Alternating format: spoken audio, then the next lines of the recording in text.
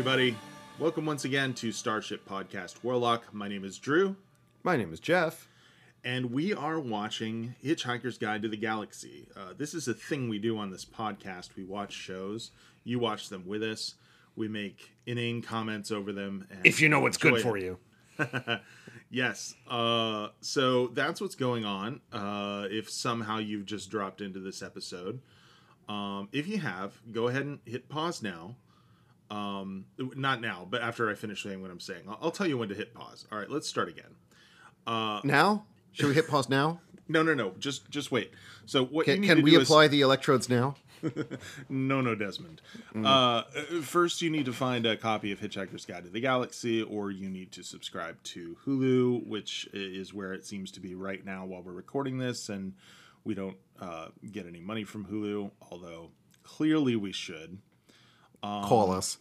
And we'd funnel it back to Wikipedia, given how much we've made use of their wonderful website, which, quick sidebar, I feel like Wikipedia is one of the best things to happen on the internet, because for all the issues that it undoubtedly has, I don't know, it just sort of feels like what the internet was made to be, which is like this giant encyclopedia of things people say about other things. Well, I mean, it's kind of a little bit of Hitchhiker's in its own regard, except for the large friendly letters on the cover, and you can picture there's an update that says mostly harmless, and I mean, yeah, it really is. I keep forgetting that, but it really is like our own little Hitchhiker's Guide to the Galaxy, and I feel like a device should be made that basically only browses Wikipedia. And is styled like a hitchhiker's guide.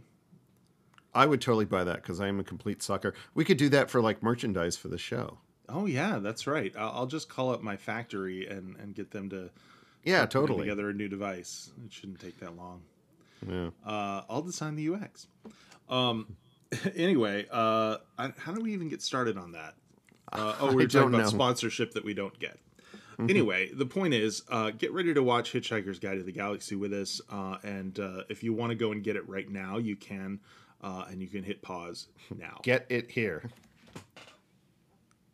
All right, we're back. You unpaused. You heard Jeff saying, "Get it here," and now we're I was hoping you would cut that out. Okay. Well, there's still time. So. We are going to discuss something other than what we've been discussing just now before the episode gets started, just as a little bit of a warm-up. Maybe you are figuring out how to sign up for a streaming service, or you're waiting for your DVD to arrive and you need to listen to something, whatever it happens to be. And Jeff, I think you had a topic in mind for today. I did. I was thinking about the fact that because Hitchhikers originated as a radio show, I don't know how many people still listen to radio shows right now, or I suppose podcast, as the kids call them. And I was thinking in particular about things that have made transitions from different media. Hitchhikers started as a radio show and then went to books and TV shows and a record, and at some point they'll make a movie out of it. I'm just saying. And so curious about which other things that we prefer that are in different media, and or even stuff that don't transition from one media to another. What kind of radio shows do you like in general? And I started jotting down a list. If you were going to name, for example, something that was also a book or another series, I'm fond of the. BBC did a adaptation in the 80s of Isaac Asimov's Foundation series, which, as it's a very talky series, I think actually works very well as a radio series. Of course, that is going to be a TV series very soon, and I'm very curious considering the fact that I think something that talky won't work as a TV series, and I think that they're taking a little bit of liberties as a result of it. I'm very curious to see how that will work by comparison. If we wanted to talk about something that is more of a more of a modern serial, although I guess it's almost 40 years old at this point, because I think it started in 1982. That's Ruby Galactic Gumshoe, which is it still going? No, yeah, actually, they're like doing Ruby 10, Ruby Oh 11. wow. Like, I mean, you can hear the change in the actors' voices 40 years later from Laura Esterman and Oh my company. You can hear gosh. like the quiver in their voice that they've gotten older. But and they've been doing a lot of that online, and I think it's kind of diminishing returns. But like the first couple series, I enjoy tremendously, and I actually bought the next two or three, and then I'm like, okay, I'm kind of done with this. But the first two I still enjoy. The little interstitials, the whole Android Sisters bit kills me every single time. And then it's also true. I grew up. My dad. My parents had me very late in life, so my dad is going to be 93 this year. He grew up during the golden age of radio, and he instilled in me in an early age a love of old time radio stuff. And in fact, when I was in Chicago after grad school, the great Stan Freberg used to host reruns of classic old time radio. So between the two of those, I listened to quite a lot of it. Mm-hmm. And although I'm fond of a lot of the stuff that they did in the U.S., including if you want to go back to like Dimension X/X-1 that was doing Asimov and Heinlein and Bradbury short stories, Hmm. dramatizations of that. In addition to the comedy of like Great Gildersleeve and a lot of the stuff that's very very jokey and I do have a fondness for it, even though I imagine that would be much more painful nowadays. But in keeping with this being a our British podcast, I would be remiss if I didn't mention the Goon Show, which is really I mean, in terms of pure anarchy and fourth wall breaking and craziness to radio series, is really, the Pythons used to cite this as an antecedent. It's absolutely true that, I mean, most people know Peter Sellers from Pink Panther, but like, that him and Spike Milligan and Harry Seacombe, that they would do. I mean, it was these stock characters that they had that they kept putting in different situations is how it evolved. Hmm. And some of them would do, each of them would do several characters at a time, and they would do plenty of, like I said, fourth wall breaking. But it's a fantastic show, and you can get the ones that survive. You can listen to a lot of them and find quite a few of them on online or for purchase. And I adore, one of my favorites, I think, is Six Charlies in Search of an Author. Brilliant series. And like I said, progenitor of all the Pythons in terms of like, skits that don't really end. And it really is pure anarchy. I mean, it's almost, I feel like it's somewhere between the Marx Brothers and Python in terms of history, because it happened in the 50s. But yeah, I recommend that to just about everyone if you're not familiar with it. And then for more modern stuff, yeah, I Well, did grow up hold in on a Prairie. second. I wanted to comment on the Goon Show. Oh So yes, please do. I have attempted to listen to it, and I really struggle with it, and I'm not sure why. It's I don't know if its level of cleverness goes beyond what I have reference for, or if it's just something to do with the fact that my attention tends to wander if I'm just listening to something, Hmm. and so yeah, it's really I feel like it's harder for me to sort of track stuff when it's audio only like that. Interesting. So that could have something to do with it. But yeah, I've never quite gotten into it, but I know you've talked about it a lot, Yeah. and I'm definitely aware of the kind of like historical importance I, of it. I'd be curious if I threw specific episodes of you, if that would be helping, because I can picture some of them. Some of them I don't think would work very well as an introduction, so I could picture it being depending on which ones you initially encountered. But that said, I mean, if it doesn't work for you, I get it totally. Yeah, I mean, it's not like I listen to it and I'm like, oh, this is terrible. It's just Yeah. I kind of struggle to follow along with what they're trying to convey. I mean, it also helps if I originally listened to, much like the young ones, that they had musical interludes. I think partially because and I don't know if that's because they would get a bigger budget or whatever.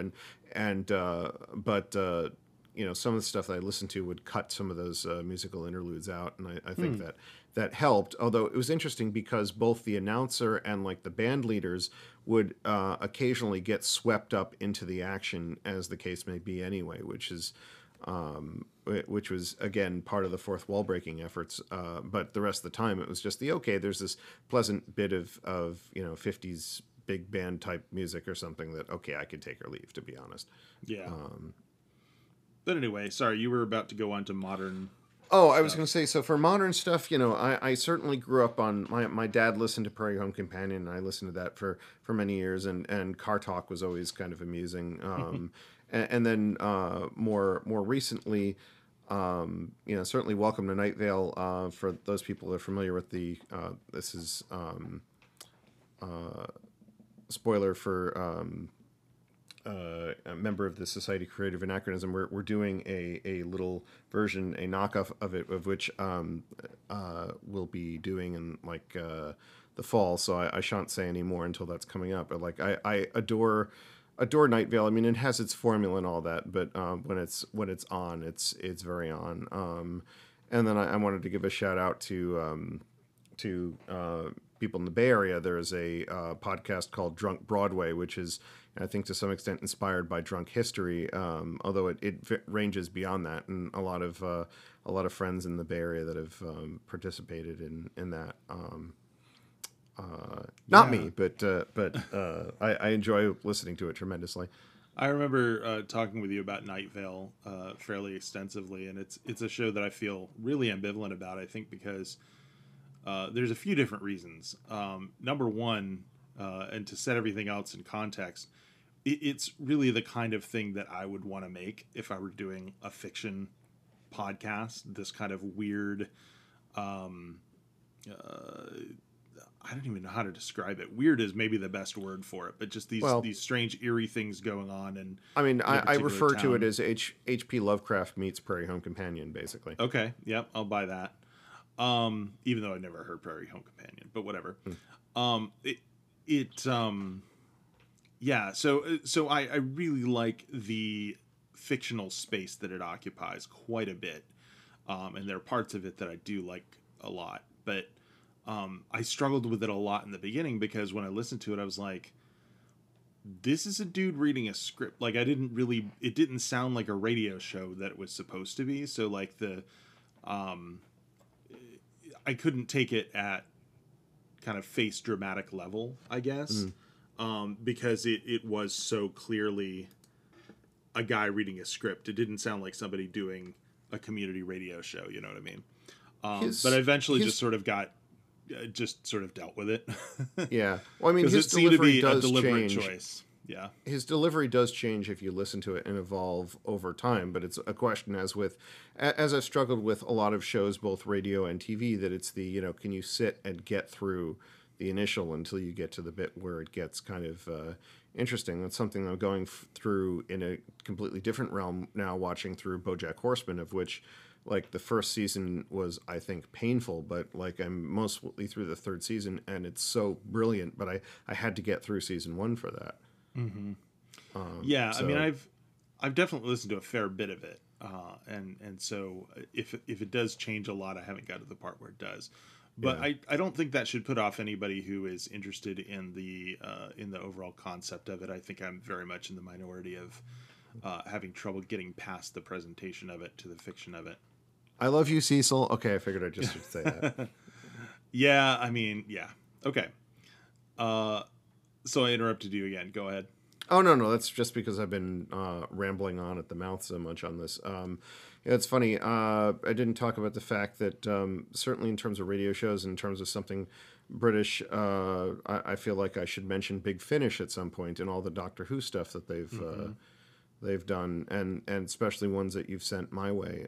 Some of the more well-renowned versions, especially the ones that eventually got converted or were inspired by episodes that made it into the TV series later on. So Jubilee and Spare Parts in particular. And I'm very fond of... Oh, go ahead. Oh, yeah, and certainly the one of the 50 million versions of Shada that they've recorded over the years. Yeah, Shada's an interesting one because... I don't even know how many versions there are. I mean, I have heard one where Paul McGann plays the Tom Baker part, and I feel like it doesn't quite work. He's a very different Doctor in a lot of ways, and a different actor in a lot of ways, but it's still kind of interesting to hear it in that flavor. I would agree, if there's anybody who's interested in pursuing the, like, extremely huge world of Doctor Who audios, like, I can't believe how many there are. there are probably more Big Finishes than there are televised episodes. I haven't done the count. I could be wrong, but there's a lot of it.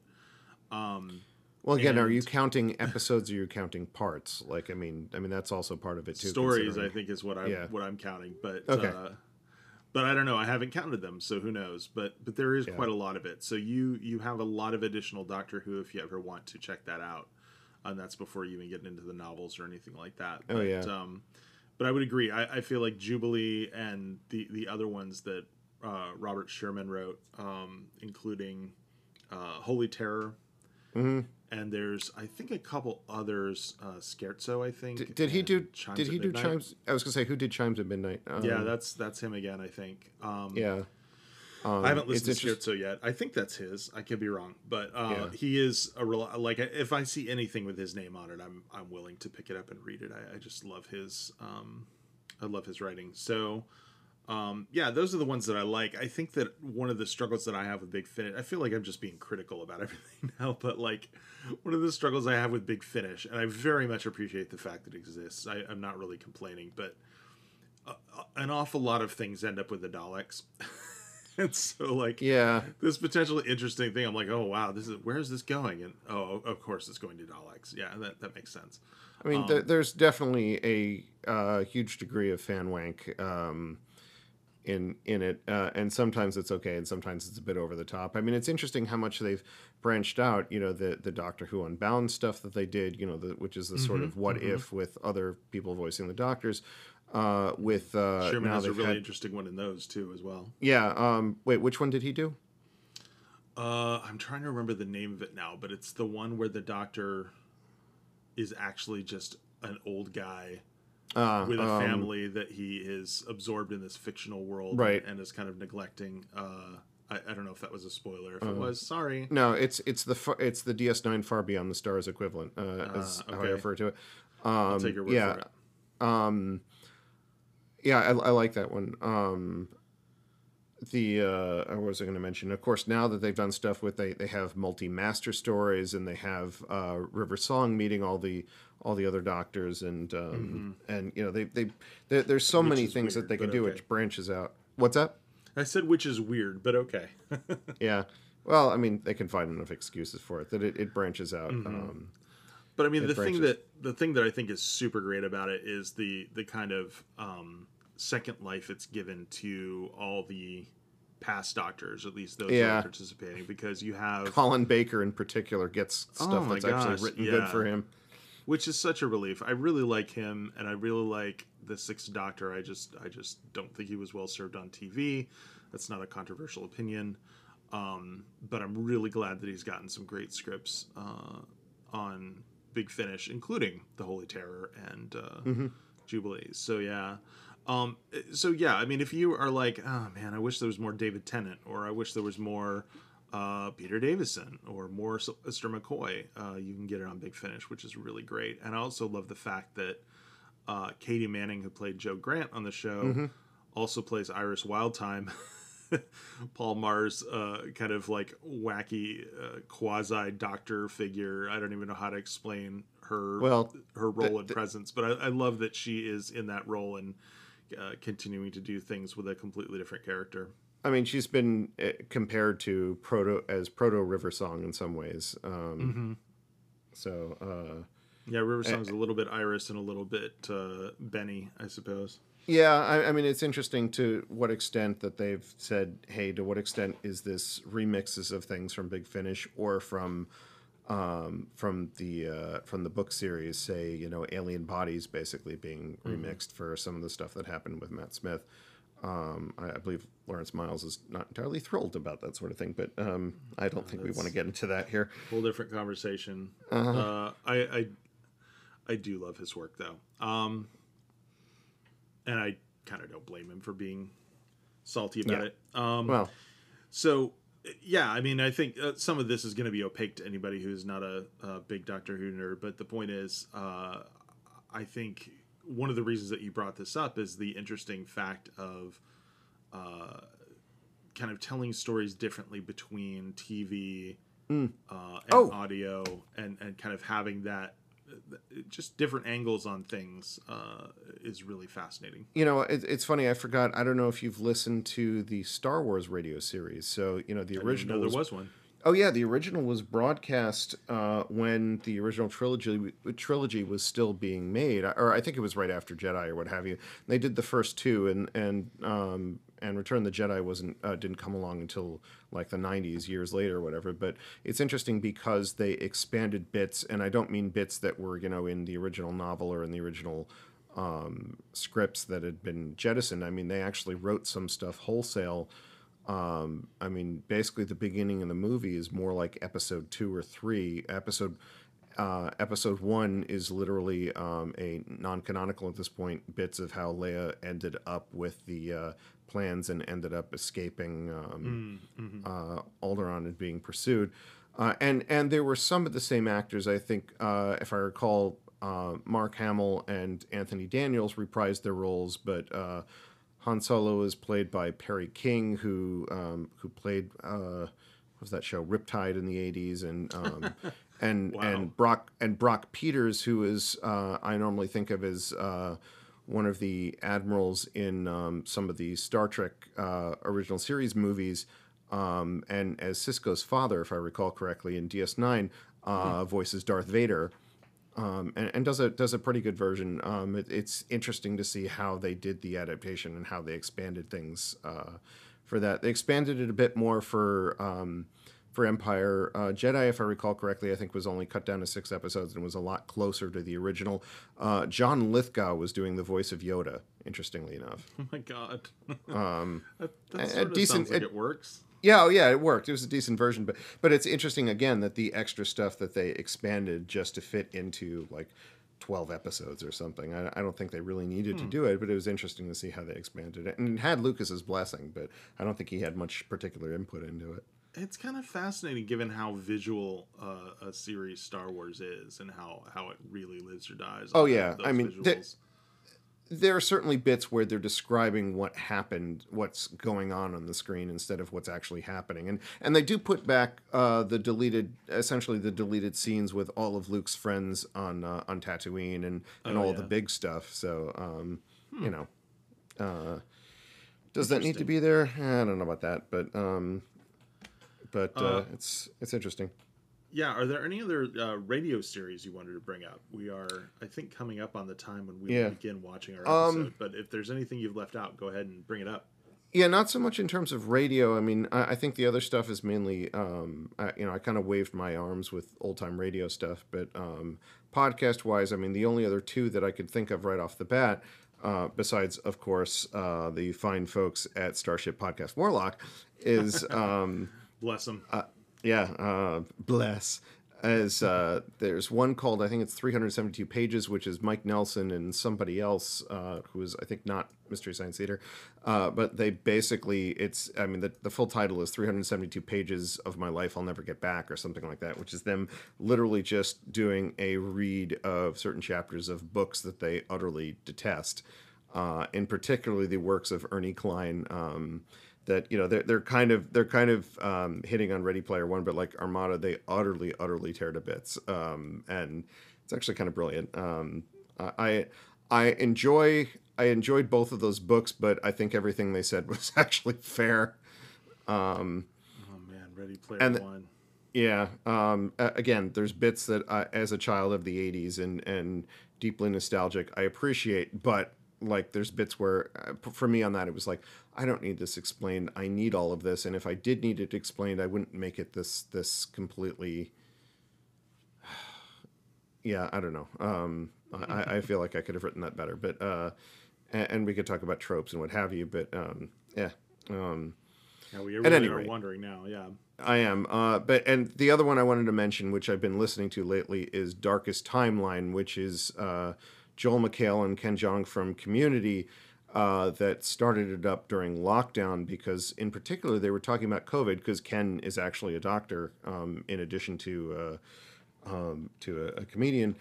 And so they range back and forth. I guess this started from the two of them actually just having long phone conversations I think Joel was quoted as his wife saying, "Oh, are you on the phone with your boyfriend again?" When they would have, so that they turn it into a podcast, and it ranges beyond them just being very jokey. And at some point, they get into, at this point, whatever the latest COVID news was at the time. And then as it's gone on, they've also had several guest stars. I mean, in many cases from Community, although not only Dave Bautista was on, whatever, but like, I mean, in particular when Jim Rash or Alison Brie are on, it's comedy gold. And I guess they haven't done it anymore since July, which is very, very sad. But I guess COVID over at this point, so haha, don't I wish? Let's hope so. Yeah. Let's hope it's closer than it was. Well, that's certainly a lot of things for folks to check out. The next listen to them all now after this. The next thing I recommend that you check out is us. Right after this short musical break, we will be watching episode 5 of the 1980s TV series of Hitchhiker's Guide to the Galaxy.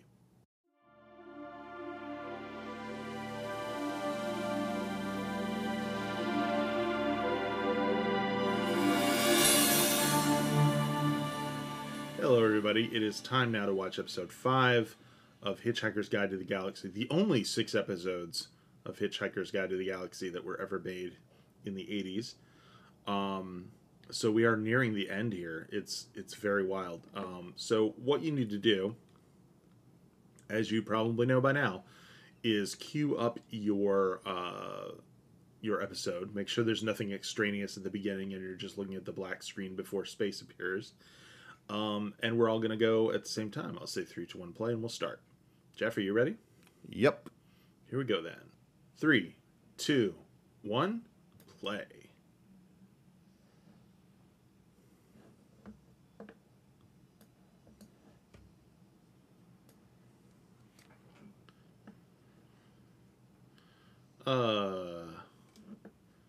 Did this happen last time? We saw the stars' names before we saw the logo? I guess it must have, huh? Yeah. Strange. I forgot from last week.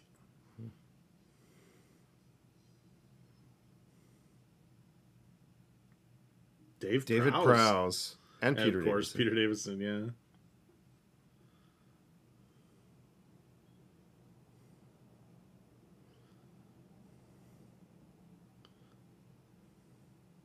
Bastards.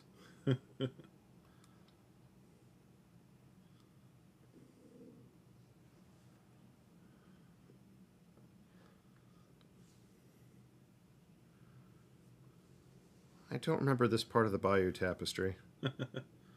This green is the funniest color.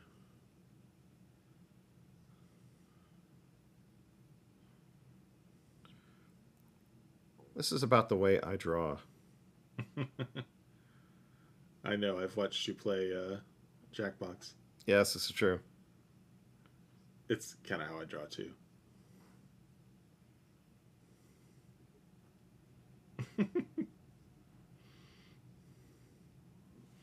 Like the different 42s crossed out.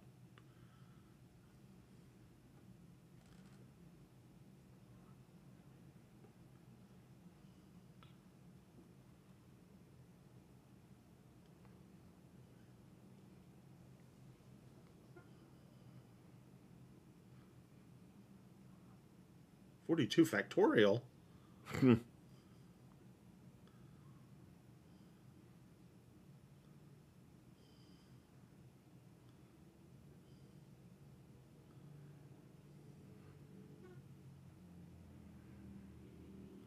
It's the premise of a Stephen Moffat episode of Doctor Who.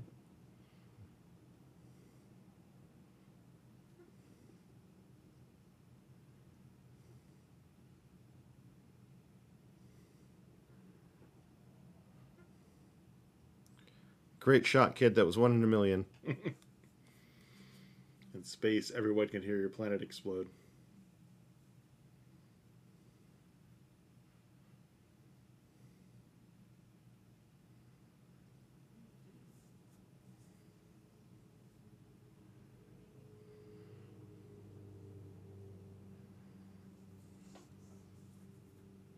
Another exploding computer.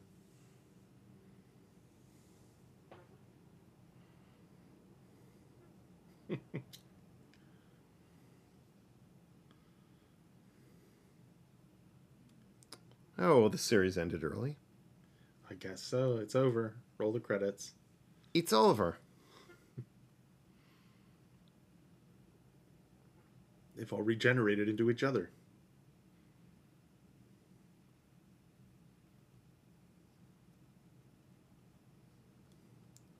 I believe that's Valentine Dial, yes? No, I don't think so.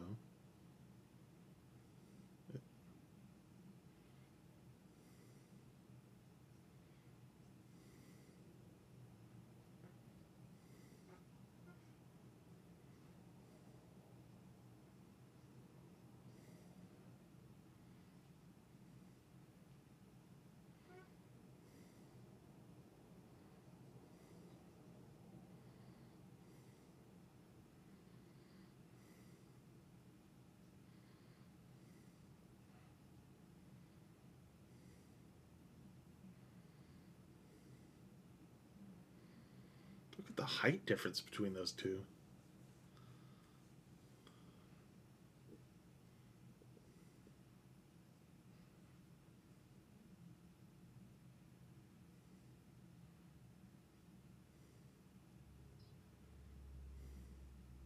What? Chandelier?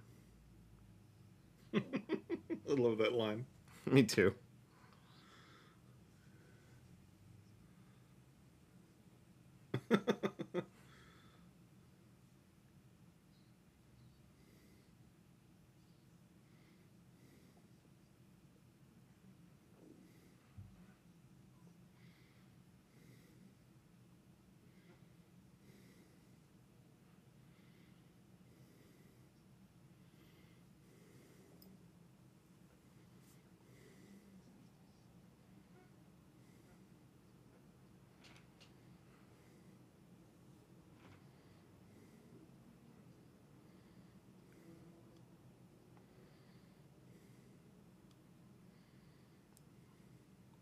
No, it's the Singing Towers of Darillium.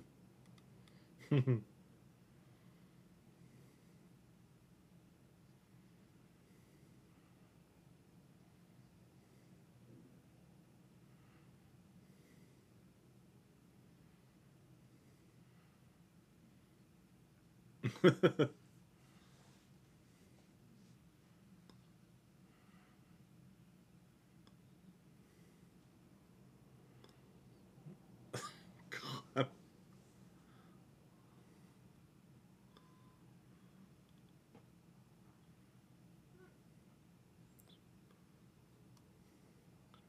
Well, it ain't Moss Isley. I feel like this is where the end of the world, the Doctor Who episode, came from.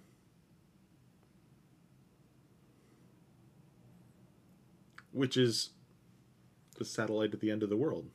Mm-hmm.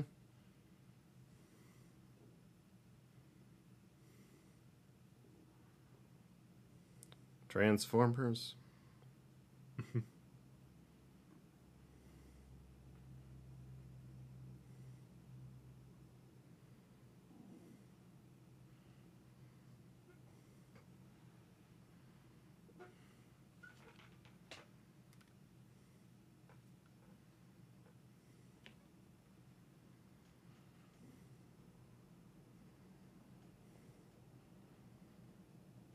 I liked it better when he said it.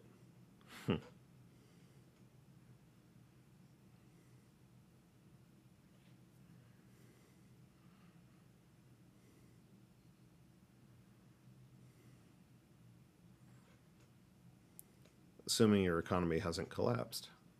Right?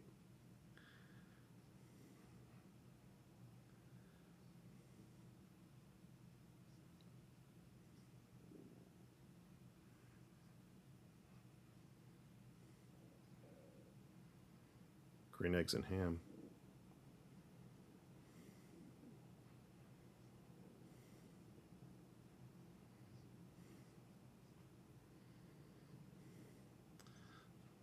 Ooh. The Tomorrow Also People. people.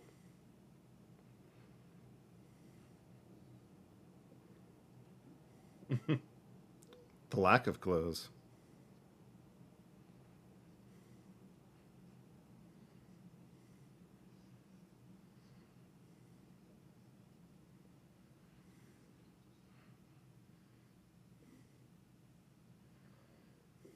I don't know. They haven't done it yet.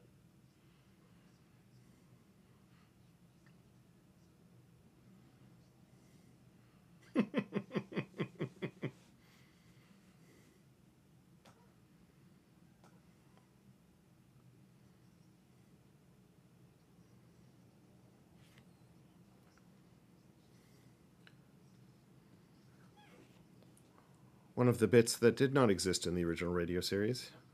I wonder how many like garage bands are called Disaster Area Huh. because of this. God, how tall is he?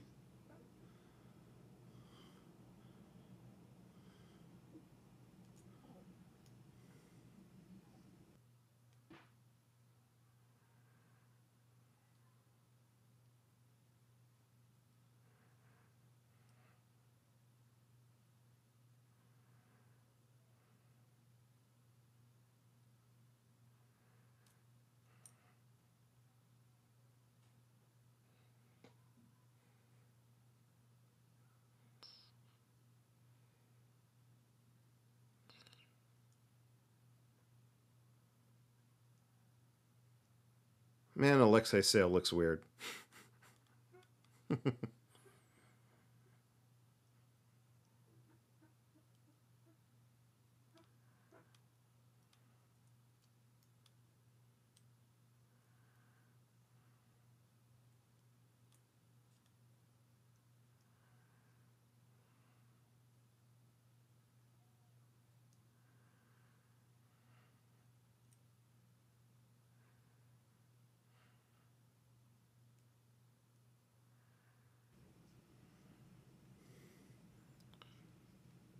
Easiest acting job ever. God,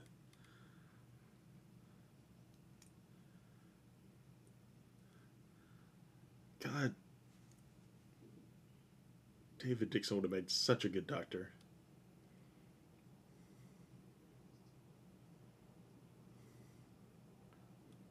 This is Prowse, I believe. Yeah, I think you're right.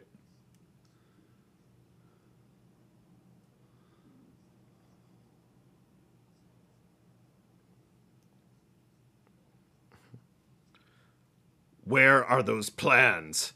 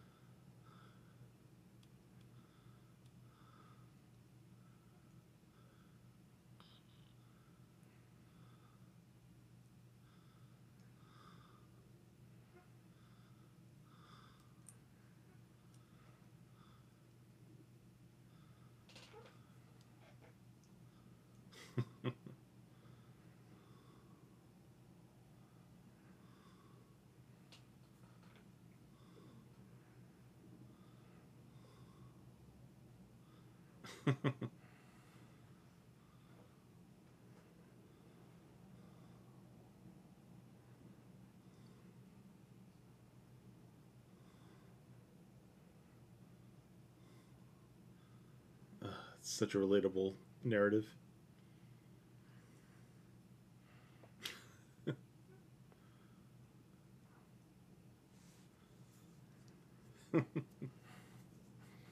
It's the clang that makes that.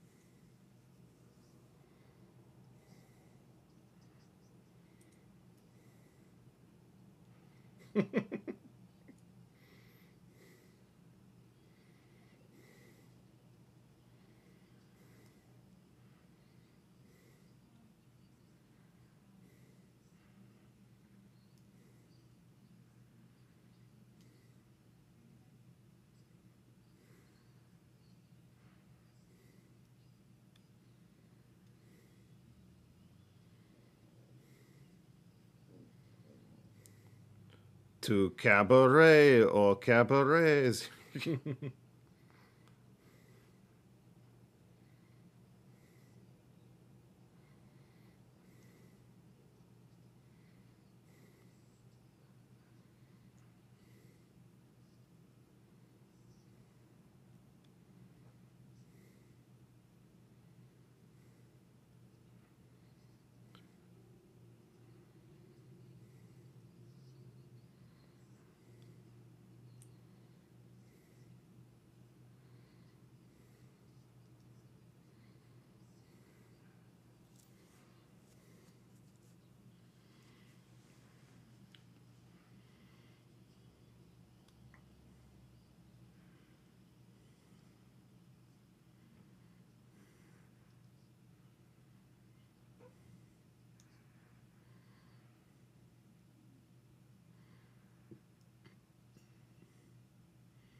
Oh my god. Much better than the Algolian Zweiback burger.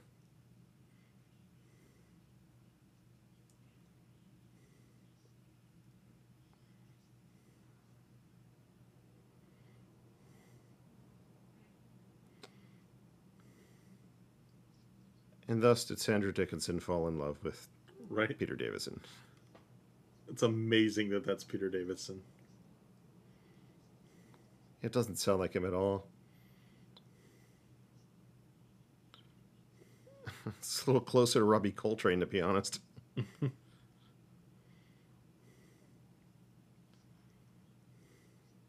So is he a creature great or small?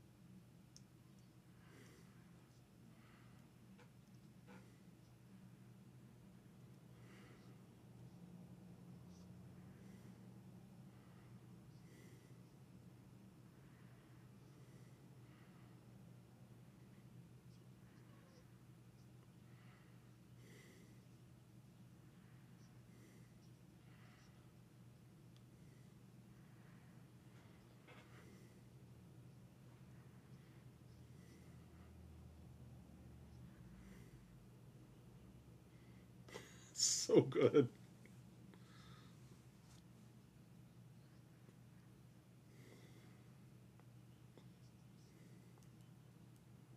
I can watch this and the Two Doctors back to back.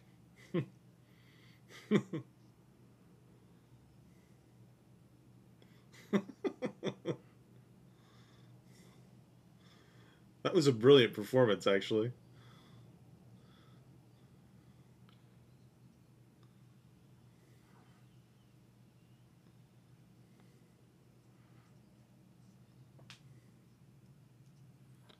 Wonderful, wonderful.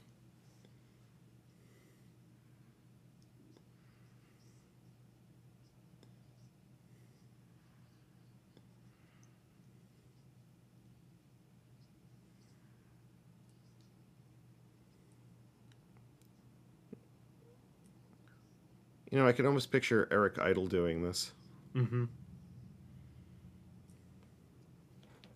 as the compere.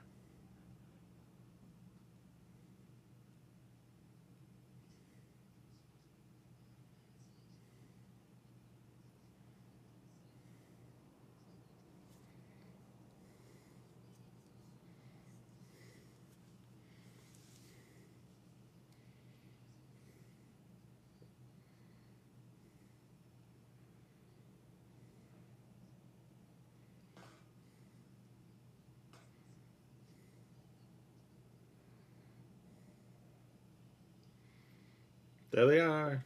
Woo!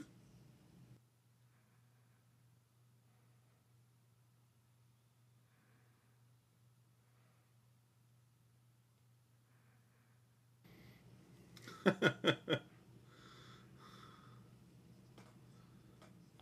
right, where's Hemsworth?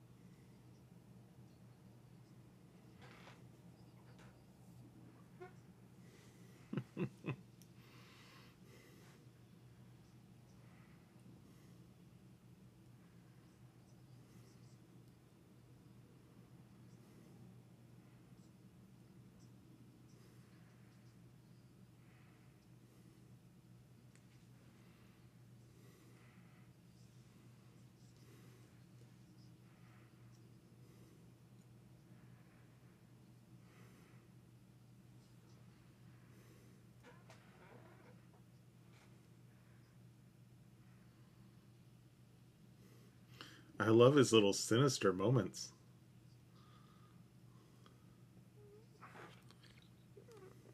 Like I said, I get such cabaret vibes from this. Mm-hmm.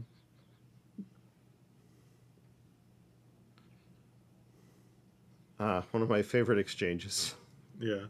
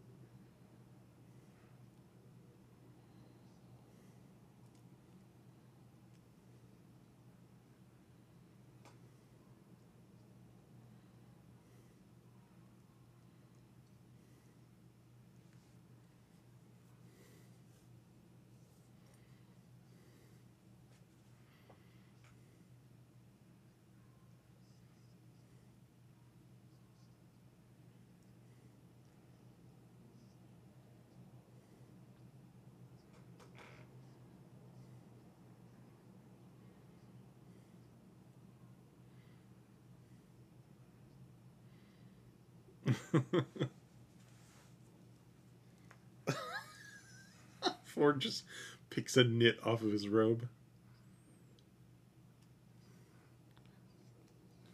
Will not attempt to pick fleas off him. Earthmen are never proud of anyway.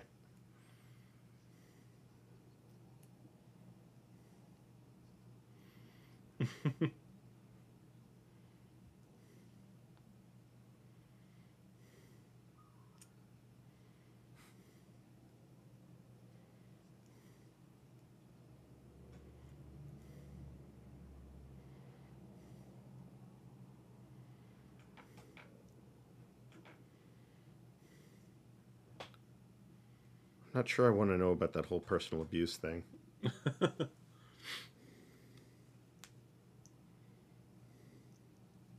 That's personal abuse.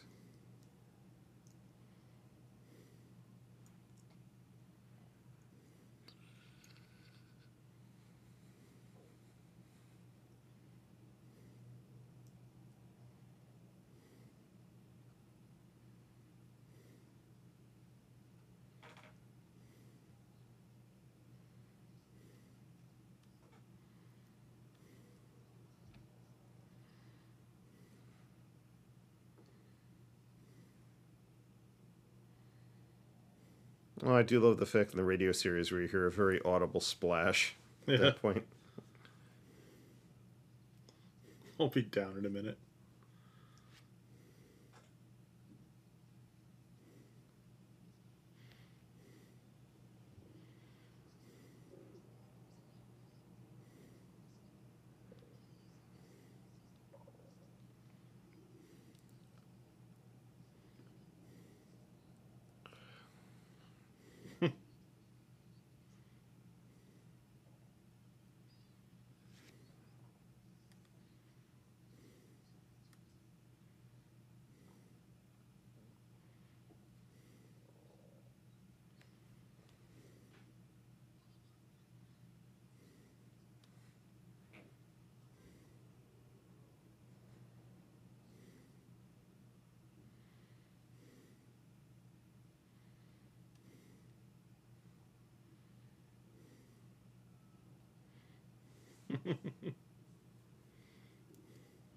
The fourth 10 million stayed up.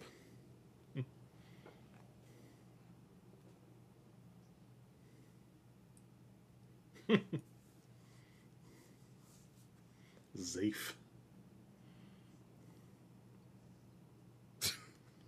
Did she cross her eyes at that point?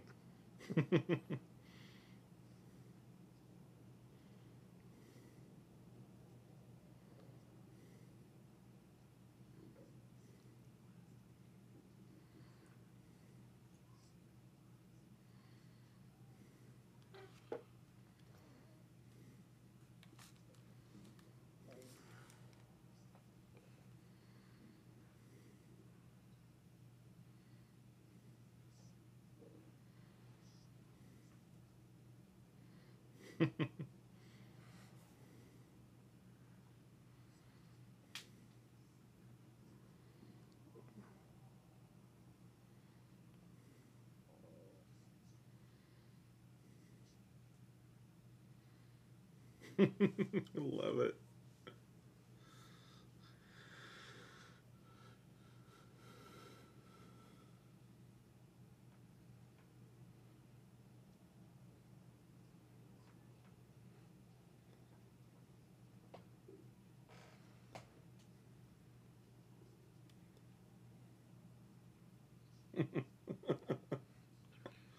It is weird to hear him say Zafe. Yeah.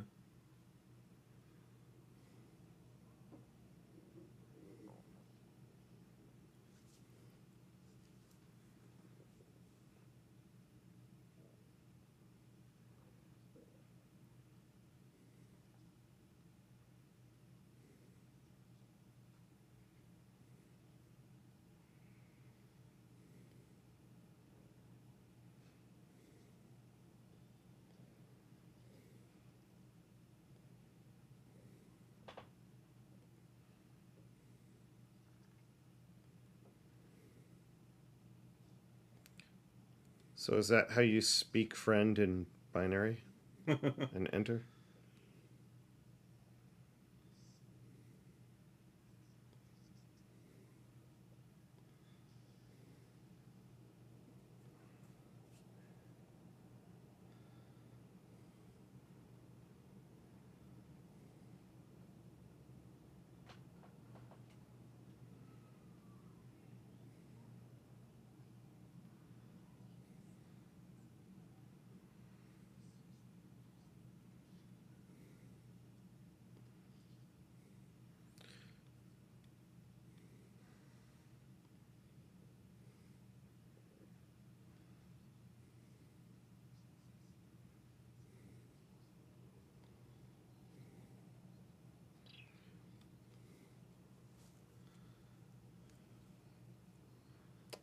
I missed the line about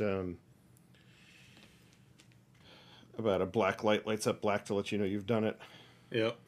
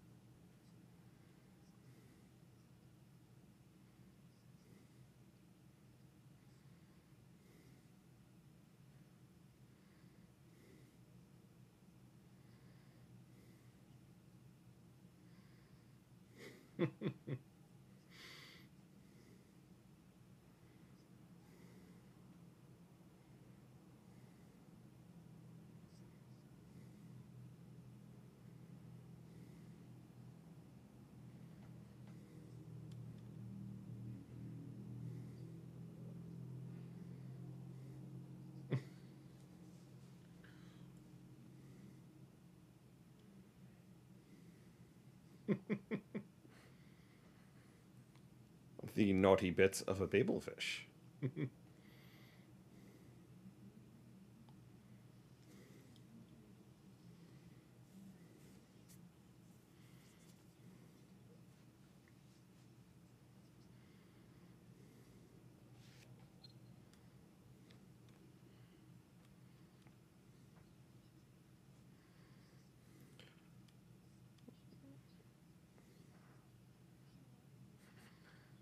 Oh, there we go.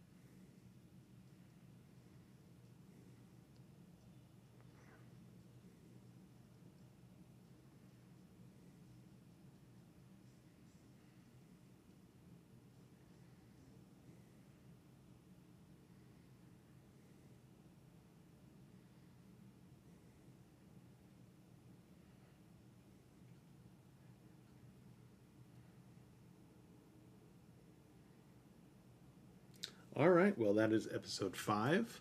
We'll be back right after this musical interlude to talk about it.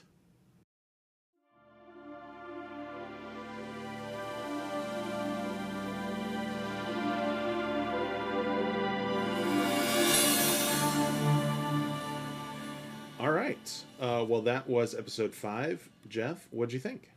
I liked it. That this has always been one of my favorite episodes of the original radio series, and hence of this, it survives pretty much intact. And in fact, I think even adds to what's in the original radio series because of the dish of the day, and because you're doing the instead of the whole Hagenanon bits. Well, that really gets into the next episode. You have the hot black setup, which I think is a better setup actually. But there's one bit that I think is missing, that, or maybe it's in the next episode, but the bit where Marvin says that the question is in the Earthman's brainwave patterns, and that whole exchange is another one of those brilliant little insult things that I love. But aside from that. This has some of my favorite exchanges in it in the series, and I feel like it mostly works. It's one of those bits again where I feel like, I've seen this so many times that I'm not giggling at it anymore, because I'm just so familiar and can mouth the lines along with it. But I feel like it survived mostly intact. Yeah, this may have been my favorite one so far. I know I said that last time, but this time I mean it. Because this was better, I think, even than the last one in some ways. I really love them both, but yeah, this one has so many great bits. I love the whole concept of the restaurant at the end of the universe.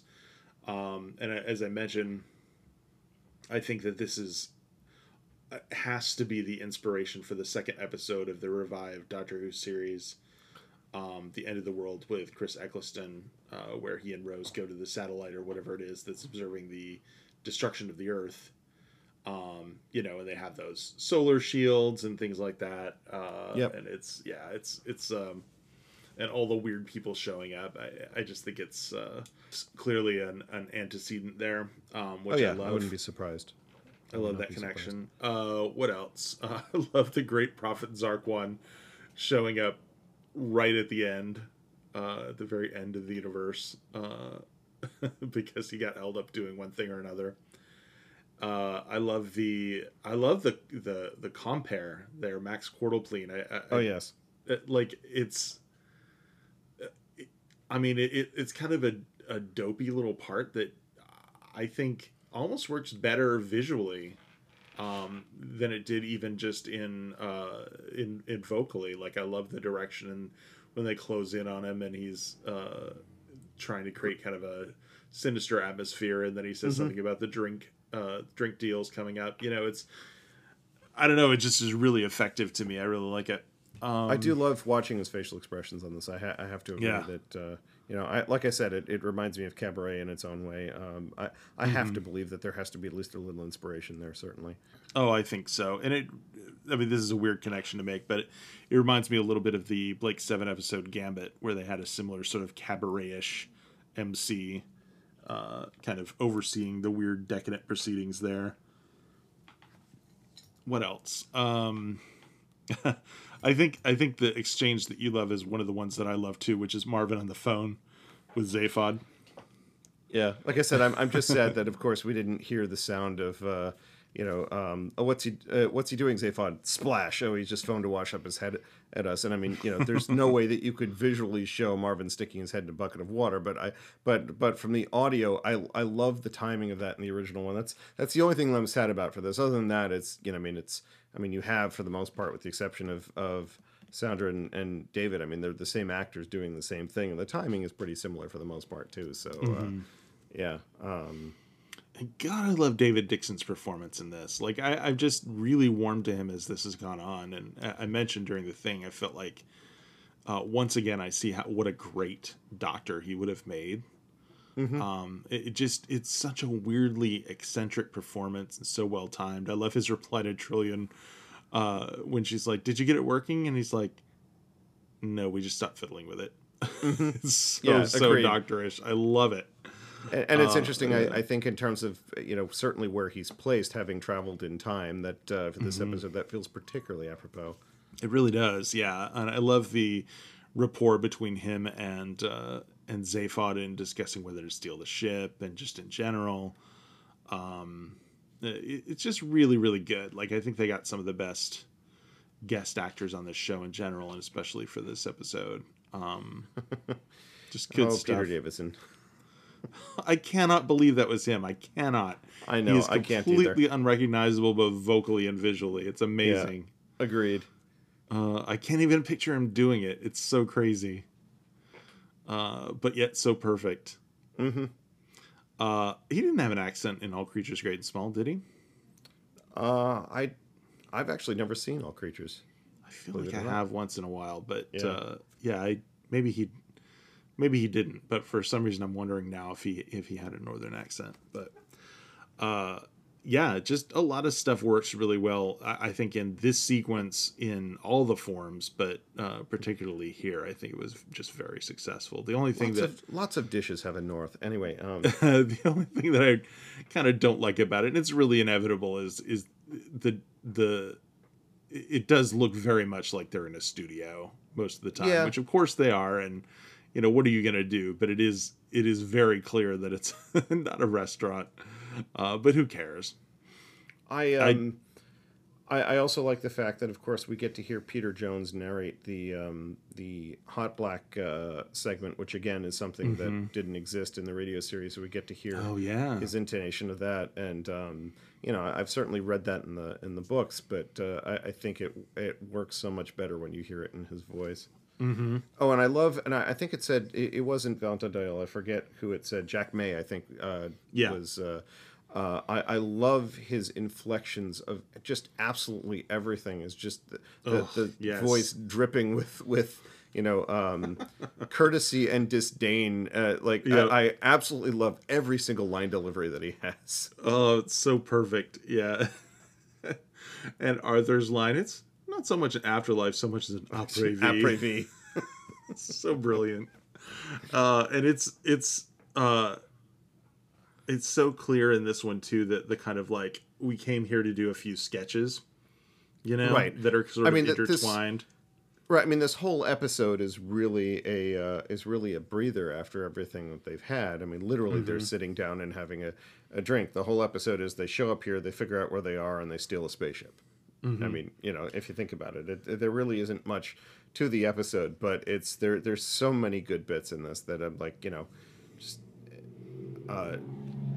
yeah, hang out here a little while. It's good. It's good.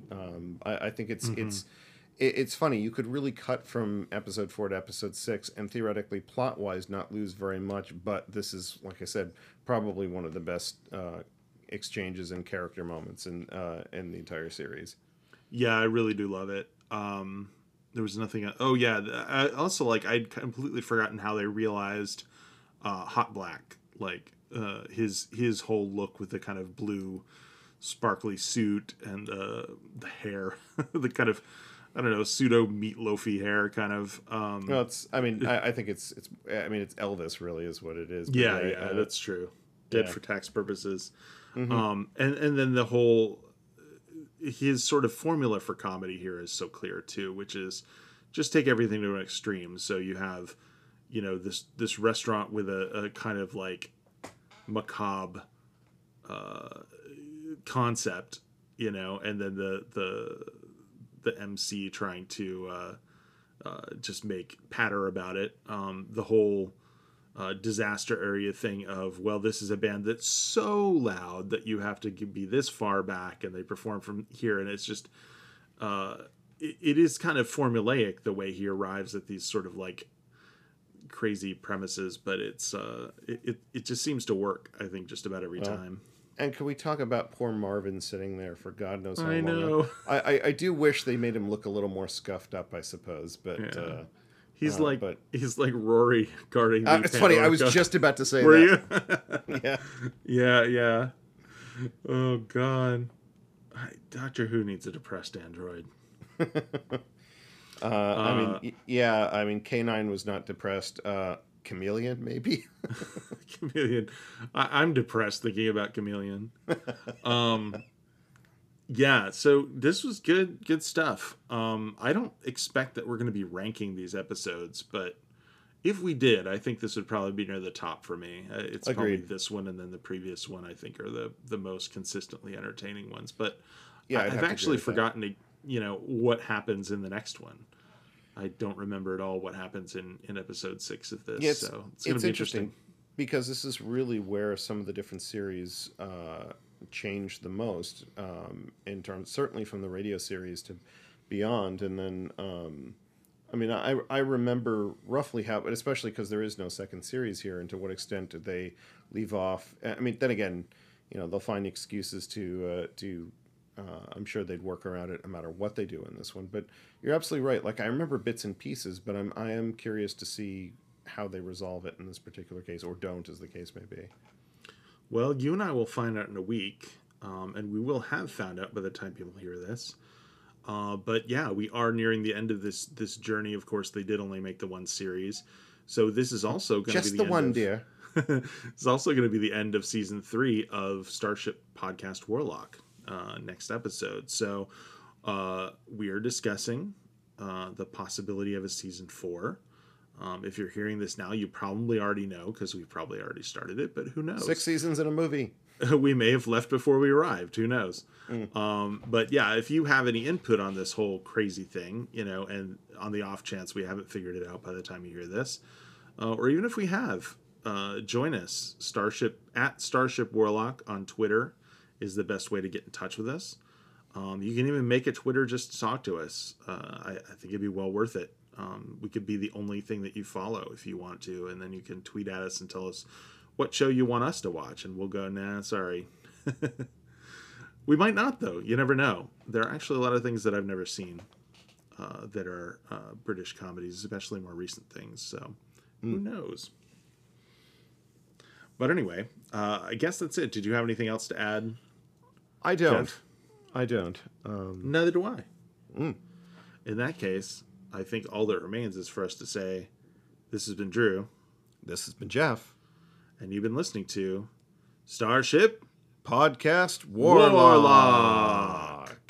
Bye, everybody.